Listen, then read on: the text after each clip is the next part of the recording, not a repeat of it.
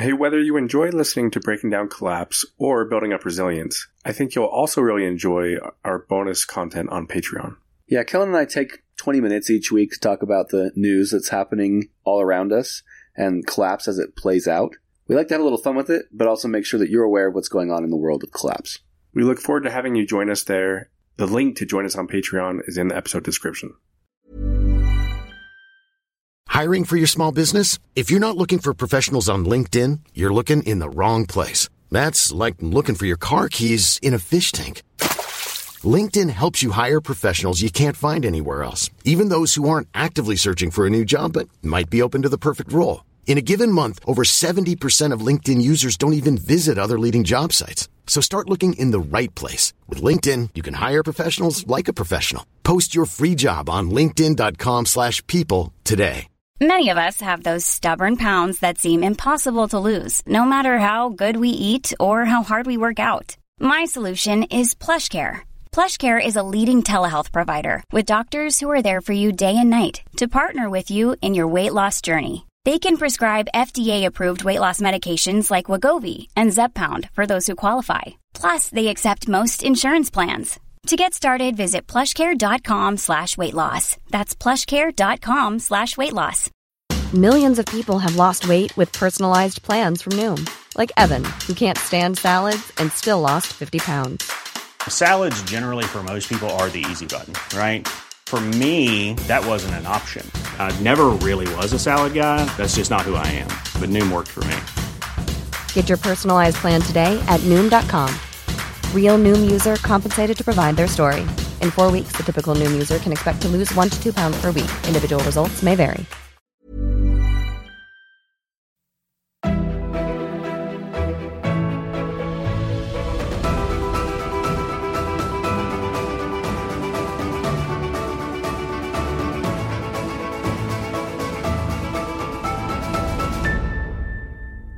So, Kellen, we're going to take the opportunity on today's episode to do something that we don't do very often on the podcast, which is to talk about something happening in current events. Now, while that's going to be part of the episode, much of the episode will be giving a broader context to those current events, why they're happening, what it means in the context of Collapse. But if you read the title of this episode, which you likely did, then you know that we're going to be talking about railroad strikes. We have done multiple episodes on the supply chain already. The first was sort of a broad overview of the importance of supply chains and why they're vulnerable. The second one that we did was on semiconductors. It was a more detailed look into one specific part of the supply chain. And today's episode is meant to be, again, another deeper dive into this section of the supply chain, which is oft overlooked, I think, and maybe poorly understood. And our hope is to be able to sort of broaden the understanding of what's happened with the railroad over time and hopefully giving context to where we're at today. Yeah, and I wish I had a way to adequately express this evolution that has taken place within my own understanding of Collapse as I've been doing this research, some of these deeper dives. Because when you first introduced me to Collapse, Corey, and you started explaining it, and I started understanding it, it made sense that like we have a really complicated system and that there are a lot of vulnerabilities. But when we go deeper on something like this, it is just so eye-opening. Like here's another factor after all these other factors that we talked about. And this one really is so important. It's such a critical part of how we operate as a society. And yet it's something that I never think about. Like I've never put serious thought into. Then I start doing the research and I'm like, wow, here's just one more thing. Yeah, and I'll be honest as well that when there was news of these potential strikes back in September and then again this month, I had a pretty poor understanding of what it meant, how the unions work, the consequences. You know, there was this general understanding of, yes, this would be bad, but I understand why they are doing it and all these different things. But it has been fascinating to do the research, to look into it a little bit further. And so hopefully we can enlighten some others today who might have been in that same boat that we were. But maybe to start, let's cover some of the bases around the importance of rail to the U.S. infrastructure and supply chains. Yeah, and maybe the best way to highlight that is just to share that roughly 28% of the total U.S. freight movement by ton miles, which is basically multiplying shipment weight in tons by the number of miles that it's transported, was shipped by rail. And that's according to the U.S. Department of Transportation. And I had no idea. Like, of all the freight that is moved in the U.S., 28%, right? Between a quarter and a third, to think that much is delivered by rail was really surprising to me. You could have told me it was like 8%, 9%, and I would have thought that was more accurate. Yeah, I saw a stat that said that 75% of new cars are moved by rail. So you can imagine the impact on an industry as large as automotive sales. 3/4 of all of that movement happens on our rails. Yeah, and it turns out it's just much more efficient, especially for any sort of a heavy load that's going a long distance. A lot of the information that I was looking at regarding how much stuff is moved by rail in the U.S. comes from the Association of American Railroads. Some of it was from Union Pacific, but according to the AAR, or the Association of American Railroads, in 2019, U.S. Class 1 railroads shipped, and I'll just read a few of these, 4 million carloads of coal. And each rail car carries enough coal to power 21 homes for an entire year. 2.2 million carloads of chemicals. We're talking plastics, synthetic fibers, drugs, soaps. 2 million carloads of construction-related materials. We've got lumber, steel, stone, sand, gravel. 1.8 million carloads of motor vehicles and parts, which is what you mentioned. 1.6 million carloads of food products, 1.6 million carloads of grain and other farm products, 13.7 million units of intermodal shipments. That's like electronics, home goods, clothing. But when we talk about those millions of rail car loads, one way to put that in perspective, according to the AAR, is that just one rail car can transport enough wheat for 258,000 loaves of bread and enough soybeans for 415,000 pounds of tofu. It says one car can carry enough barley for 94,000 gallons of beer. That equates to over 1 million bottles. Right? So each of those, we're talking about just one rail car. And so the sheer volume of it, to me, is mind-boggling. And I'll share just a couple of things. I know I'm reading a lot here, but when it comes to just how important it is that we are delivering things by rail, so much of it has to do with the efficiency.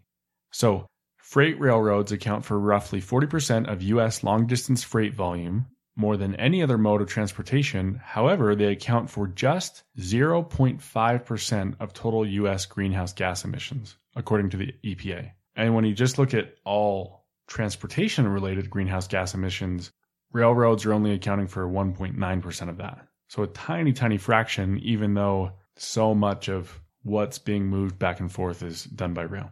You know, in regards to your comment on greenhouse gases, I saw one interesting stat that said that if 10% of the freight currently shipped by the largest trucks were moved by rail instead, greenhouse gas emissions would fall by more than 17 million tons. You can imagine not just the impact of greenhouse gas emissions, but also of just less traffic, less trucks on the road, which would be less wear on our highways, which would be less safety issues for other drivers. I mean, this is not an episode on how the rail system should be, but it is amazing to think that if we prioritized more our railway systems, we could be a much more efficient and much more environmentally friendly economy. Yeah, a single freight train can replace several hundred trucks. And what's crazy about that, just emphasizing what you mentioned, is that railroads can move 1 ton of freight nearly 500 miles per gallon of fuel on average. So it's by far the most fuel efficient way to move freight over land. Here's another way to look at it. I found this one interesting.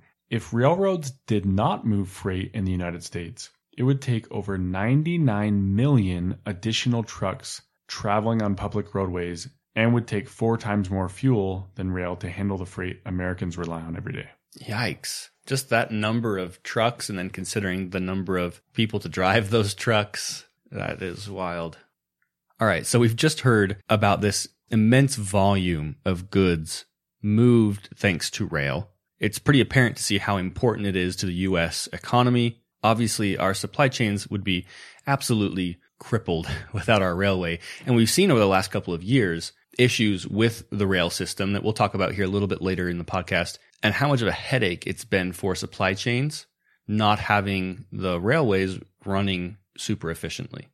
So with that being said, I think it is important to discuss, in addition to the strikes that we're going to be talking about, what are all of the different reasons or threats, I guess, to our rail system? Yeah, this is our system that's moving 28% of all freight. And when we're talking about long distance freight, it's moving 40%. Like, you're right, it would be crippling to have any sort of major disruptions. The thing is, those disruptions do happen. Sometimes it has to do with labor shortages. I mean, it takes a lot of people working in the railroad, the rail industry, to keep things moving. And so just like how we haven't been able to get enough essential workers in so many other parts of our society lately, there are struggles to have just enough staff and enough hands to help. Sometimes it's a matter of just supply, demand, inventory, capacity. There can be major disruptions when the railroads become a bottleneck. One of the major ones is weather events. And there are all sorts of natural disasters and extreme weather events that can cause these disruptions. One that you might think of most commonly is like winter storms. It's one thing to just have snow, that maybe these big snow drifts can cover the tracks, but also moisture can freeze in the air brake hoses. And you think about these steel rails, those can be affected by really low temperatures. And obviously winter storms, winter temperatures aren't the only things. I took some time to go through an analysis. It's back from 2007, but the title of it is Analysis of Weather Events on U.S. Railroads. And there were a lot of fascinating charts where they're able to slice and dice the data in different ways. You can see weather-related accidents and the way that they spike at different times of the year. So like in July, when you get extremely high temperatures, there's a spike. And then December and January, when you get a lot of snow and ice, there are more railroad accidents. There are things like snow depth or even water depth, floods, tide height, subsurface temperatures, subsurface moisture, obstructions like rocks or mud or landslides. There's a whole list of these hazards, and they're able to look at how that affects these different types of disruptions. When it comes to accidents and incidents, there's derailment, which has the highest number, collisions, obstructions. Another category they have is fire/violent eruptions. Yikes. Yeah. And these aren't anything new. The railroad industry is well aware of these threats, and they're continually working to try to mitigate them. But there's nothing you can do to just prevent severe weather. And in fact, as we know, severe weather incidents are becoming more frequent and more severe. And sometimes we think okay, snow has covered the tracks, but they've got ways to clear the tracks ahead of the trains. But maybe the roads themselves are covered in snow and the workers can't get there to be able to help, right? So anytime there's disruptions, even if they don't affect the trains and the rails themselves, weather can play a huge part. So the last thing I'll mention, this is probably the most common, is strikes. And I think we'll dive a little bit deeper into why these strikes happen. I was looking for examples of strikes that were really disruptive. And I started to see some major ones in the US, the Great Railroad Strike of 1922, or the American Railway Union's Pullman Strike of 1894. And the further I got into it, the more I saw long lists of examples. This is such a common issue, and not just in the US. There's the 1926 Sierra Leone Railway Strike, the 1928 South Indian Railway Strike, the 1948 Queensland Railway Strike, the 1995 strike in France, the 2006 South Korean Railroad Strike, the 2007 German National Railroad Strike, the 2019 Railway Strike in Sri Lanka, the 2022 strikes and disputes in the UK, which are continuing to, through the holidays today. Right. And I'm just picking kind of at random here, but I got a big long list of all these railroad strikes that have taken place here in the US, but also internationally. And I chose a few to dive a little bit deeper into. And it seems like there's often this similar story where either there are wage cuts or there simply aren't raises in wages. In the US, approximately 84% of Class 1 rail employees are unionized. And we're talking about more than a dozen different labor unions. The unions get involved. These strikes take place. The railroad companies fight against it. Sometimes they hire these strike breakers to kind of replace people and keep things running. There are cases in some of these examples that I read through where it escalates and merchants refuse to sell groceries to the strike breakers and they create boycotts, and then it erupts into violence and people have been killed. And oftentimes governments try to get involved, but U.S. freight railroads are privately owned. And so they're independent businesses. They're responsible for setting competitive rates, which they call tariffs, and maintaining the railways. And they contract out with these different logistics and transportation carriers. It's a big, messy situation. And the frequency throughout history that these strikes have happened is alarming. Like I can't figure out why it's so hard for us to just solve the problem. Capitalism seems to be the problem. You think about railroad barons and sort of this idea of these railroad companies over time. And, the ones who ran the rail in the past ran the country. And maybe it's not so much to that extent today, but so much of the issue, and this is what we'll talk about here in just a minute, is just around money and where that money is going versus where it should be going. So I'm going to go through a little bit of the history behind a couple different acts that have changed the way that strikes are handled in the U.S. And before you dive into that, I just want to jump in and, you said, well, capitalism is the problem.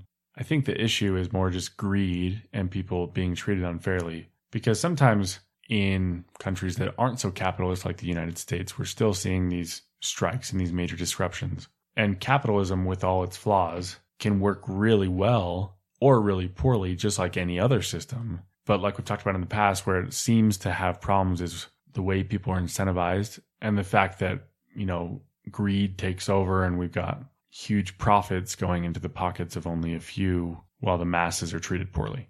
And it's hard because to me, those two are conflated. I mean, the whole philosophy of capitalism is greed. The free market is the idea that what the individual is incentivized to do is to gain for themselves, right? So it's like one can try and be charitable within capitalism, but capitalism itself incentivizes greed, which in turn causes these issues. But like you said, this is still happening in countries where capitalism might not be, where they're a more socialist country. And obviously, like free market capitalism, the U.S., no country in the world is actually pure capitalism, because there's so much that happens with, like government intervention, lobbying, regulation, collusion, all these different things that prevent it from being an actual free market. So I think the conversation there is probably a bit muddled, but we can agree that greed is the primary issue here, in that there is enough money to make everyone happy, but that money is typically going to a few, leaving the bulk of the so-called essential workers overworked and underserved. So, you mentioned some of these strikes in the past, and some of those strikes were very large and very destructive, meaning that for the workers, they were also very effective. But because of this, in 1927, the Railway Labor Act was created, which allowed Congress to act to avoid any disruption to railways.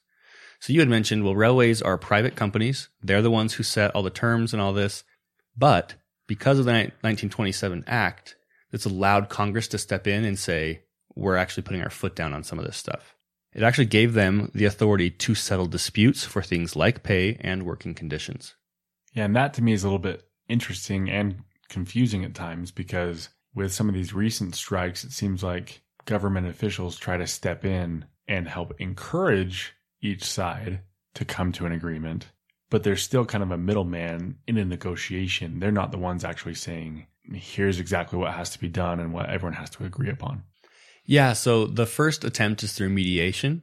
They try and create mediation groups that say, let's work between the union and the railroad companies. Let's come to an agreement. We don't need to get the government involved, but that doesn't always work. So when that doesn't work, that's when the government steps in. And in September, that's what we saw. We saw Biden come and say, look, we have kind of put these proposals together. This is what we think you should do. the government basically played mediator in that role. They weren't enforcing anything. They weren't imposing it. They were helping to try and broker the deal, right? And we'll get more into the details here in just a second on what happened in September and what's happening now. But I do want to note that Congress has stepped in. Not just the government, but Congress themselves have stepped in 18 times since 1927. But it hasn't happened since the 1990s. So it's been nearly 30 years since Congress has stepped in on railroad strikes at all. Okay, so why is this happening now? Why are they striking? What's the conditions like that's causing this? Well, to talk about that, we're going to go to another act. This was the Staggers Rail Act of 1980. So in 1980, there were 33 Class 1 railroad companies. However, the Staggers Rail Act basically deregulated the railroad market. So it was basically the government saying, we're going to step out. We're going to allow this to be more, free market, let it happen as it may. And at first, it was lauded as a great choice. Rates dropped for freight. Conditions overall improved. Efficiency gains were made. But it did not take long, just a few years, and due to collusion and consolidation, now there are just 7. So we went from 33 companies down to 7 companies. And those 7 companies control more than 80% of all rail freight in the entire US. So here again, we're getting into this tricky conversation of free market, right? The government has their foot in, their foot's coming out, their foot's stepping back in again. So how much of what's really happening is pure capitalism and how much of it is this confused sort of mix? So now there are regional monopolies, there are duopolies in the rail freight. And what's happened is actually really interesting.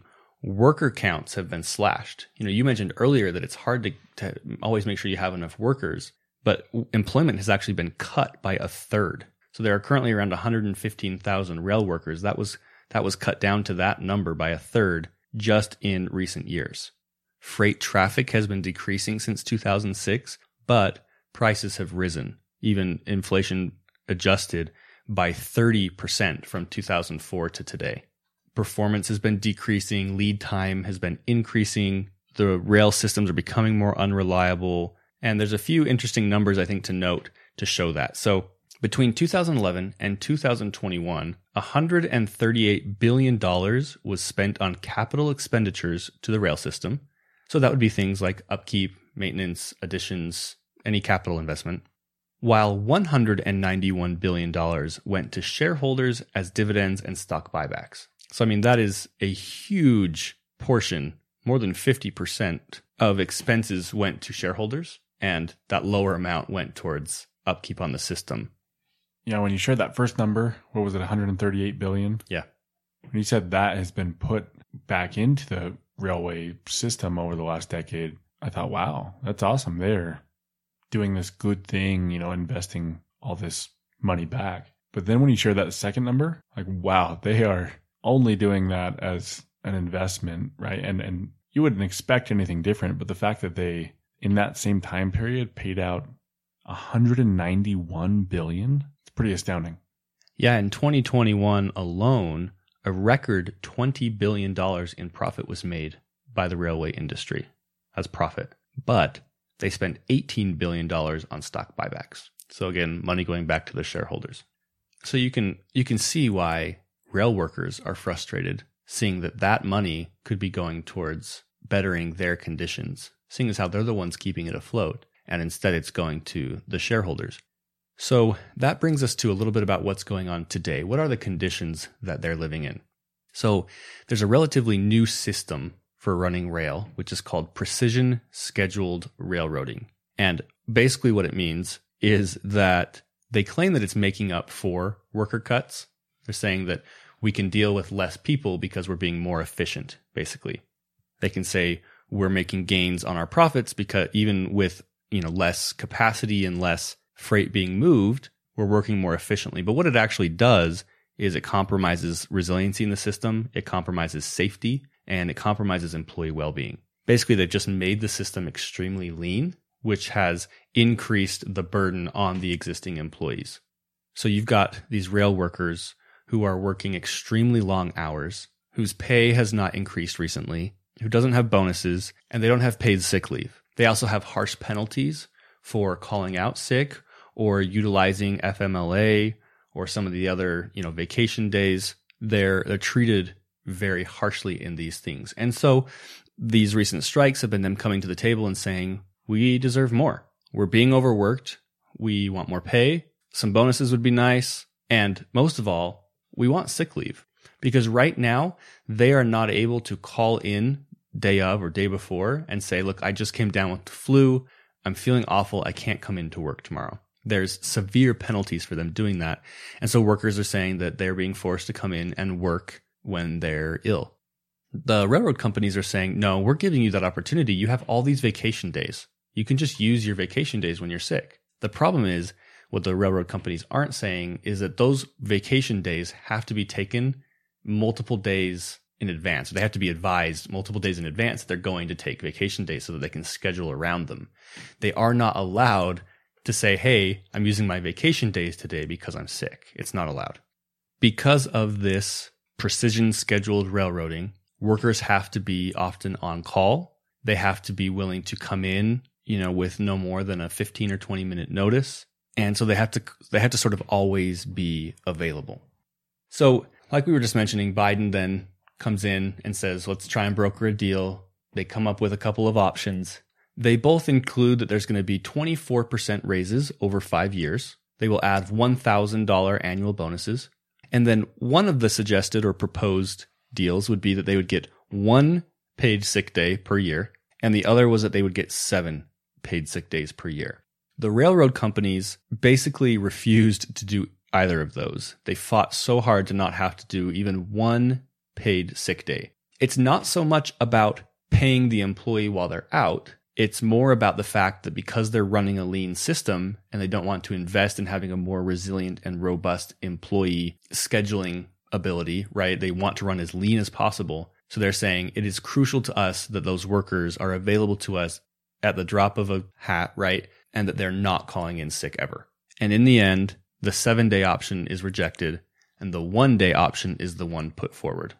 So this deal pushed by Congress, again, pushed by Congress, but not yet imposed, it's supposed to look like this great deal for workers. And many of them are happy with the pay raises, right? And so there's a vote of those 12 unions, 8 of them accept the offer, 4 of them reject it. And many people in the unions, or even the unions themselves, of those who did accept it, said that they were willing to strike in solidarity with the 4 who rejected it if they decided to push the paid sick leave issue. And so that's what's happened this month of November and December, is these unions have come out and said, we require paid sick leave. We are going to strike in order to bring the companies to the table and pressure them to allow us some sick days. Now, this is where it gets interesting, because if there had been a strike, it would have forced the companies to come to the table and talk and make something happen. We're talking about $2 billion a day that would be lost if these companies were unable to operate because of a strike. But that's the free market, right? Like when we talk about capitalism, if we want a free market, then that means that workers who are not getting paid what they feel they are worth can step away from a job and say, we're not going to do it until we are given what we feel it's worth. And so what happens then again here is Congress steps in and they say, actually, we're invoking that 1927 law and we are imposing this on you. Congress voted to impose the deal on those unions and say, you have to take the deal that's already been proposed. You cannot strike. So the companies, the railroad companies, basically got to use the government as a loophole to get out of paying for paid sick days. And some of the union workers are saying those record profits that you earned and those buybacks that you did, only 2% of what you paid out in buybacks would cover us annually for these paid sick days that we're asking for. It would reduce your shareholder profitability by 2% in order to give us exactly what we want. And of course, the government is willing to step in because they don't want that shock to the economy. They know what that $2 billion a day in lost freight would do to the rest of the economy. So it spooks them, right? And it's a win-win situation for the companies. It's a win-win situation for the government. But who's left screwed here? It's the rail workers. And many of them are still angry, even though to the rest of the public, it might look like, oh, crisis averted. Rail workers got their deal. Companies are happy. Government's happy. We're all happy. But really, this does not solve the issue. There is a lot of anger from rail workers now. They're feeling that they've been hard done by. And not only does that anger still exist, but the consequences of having 115,000 rail workers who cannot call out sick, who are continuing to go to work when they are sick in a time of a pandemic and increasing health issues overall, to me, that spells a recipe for disaster in the future.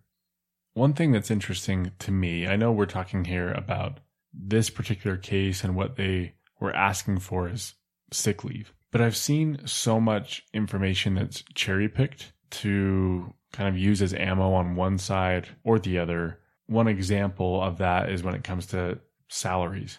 Oftentimes, it's wages and the way that railroad workers are compensated that comes up in these strikes. And, on one hand, I'm reading that the average railroad worker salary in the United States is $49,306 as of November 23rd, 2022. But if I look on the website for the Association of American Railroads, they're citing very different numbers in an interesting way. Like they call out that in 2020, non-unionized U.S. Class 1 freight rail employees earned an average annual compensation of $135,700, including wages and benefits. And they talk about how the average compensation of rail workers ranks within the top 10% of all industries. They mention a 24% wage increase by 2024. They talk about how in 2020, more than 500,000 beneficiaries of the railroad retirement system received retirement and survivor benefits totaling $13.5 billion from the system. And it's just interesting that I can, look at one source and it sounds like, man, railroad workers are being treated amazing. And then I go look at another spot and see that maybe that's not the case. There are those who love unions and what the unions are doing. There are those that hate unions. I've seen that some people claim no matter what you give them, they're always going to do these strikes. They're always going to ask for more because they know they can leverage just their collective quantity with these unions. But when you just look rationally at what's taking place and what's being described by the workers themselves, it definitely seems like they're not asking for anything unreasonable. And really they are getting, the short end of the stick. Yeah, I saw some stat that said it was something like 82% of the U.S. workforce has access to paid sick leave. And yet these, 115,000 essential workers keeping the nation moving are not granted that, so that the railroad companies can pay out $20 billion a year, $18 billion a year in stock buybacks. And it begs the question about what's next. When does the next strike come up again? This deal that was brokered is supposed to last through 2024, so another couple of years. But how do these unions respond? How do the individuals respond? Do people start leaving the industry to find other industries where they feel they're treated better? If this really is such a crucial part of our system, and right now where unemployment numbers are so low, it's still a workers' market. Workers can, they have the opportunity to find employment for the most part where they're treated fairly. And so it is nerve-wracking to see this weakness in the system, and it will be interesting to see in the years to come, do the owners of these companies see the plight that they're in? Do they understand the importance of some of these basic benefits for employees and grant them? Or do they keep pushing the line as far as they can to maintain control and push their employees over the edge? And as you've done such a good job, Corey, of highlighting this specific example of the railroad strikes that are taking place here in the U.S. right now, there are these major strikes taking place in the U.K., and some of it has to do with job cuts. Some of it has to do with a demand for increases in wages.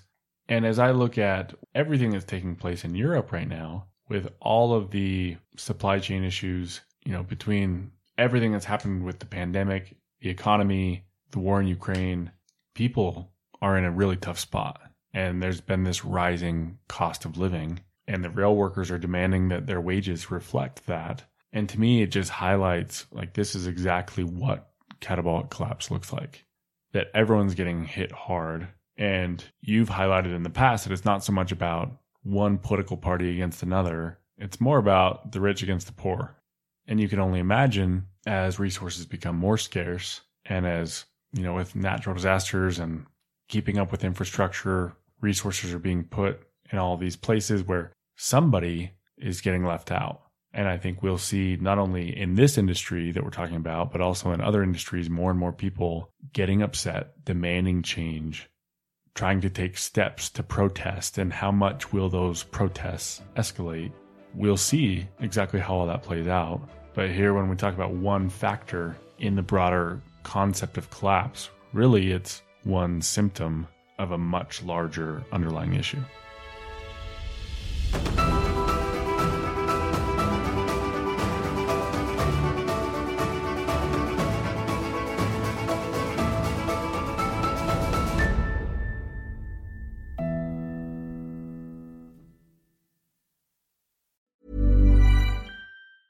Planning for your next trip? Elevate your travel style with Quince. Quince has all the jet-setting essentials you'll want for your next getaway, like European linen, premium luggage options, buttery soft Italian leather bags, and so much more. And is all priced at 50 to 80% less than similar brands. Plus, Quince only works with factories that use safe and ethical manufacturing practices. Pack your bags with high-quality essentials you'll be wearing for vacations to come with Quince. Go to quince.com/pack for free shipping and 365-day returns.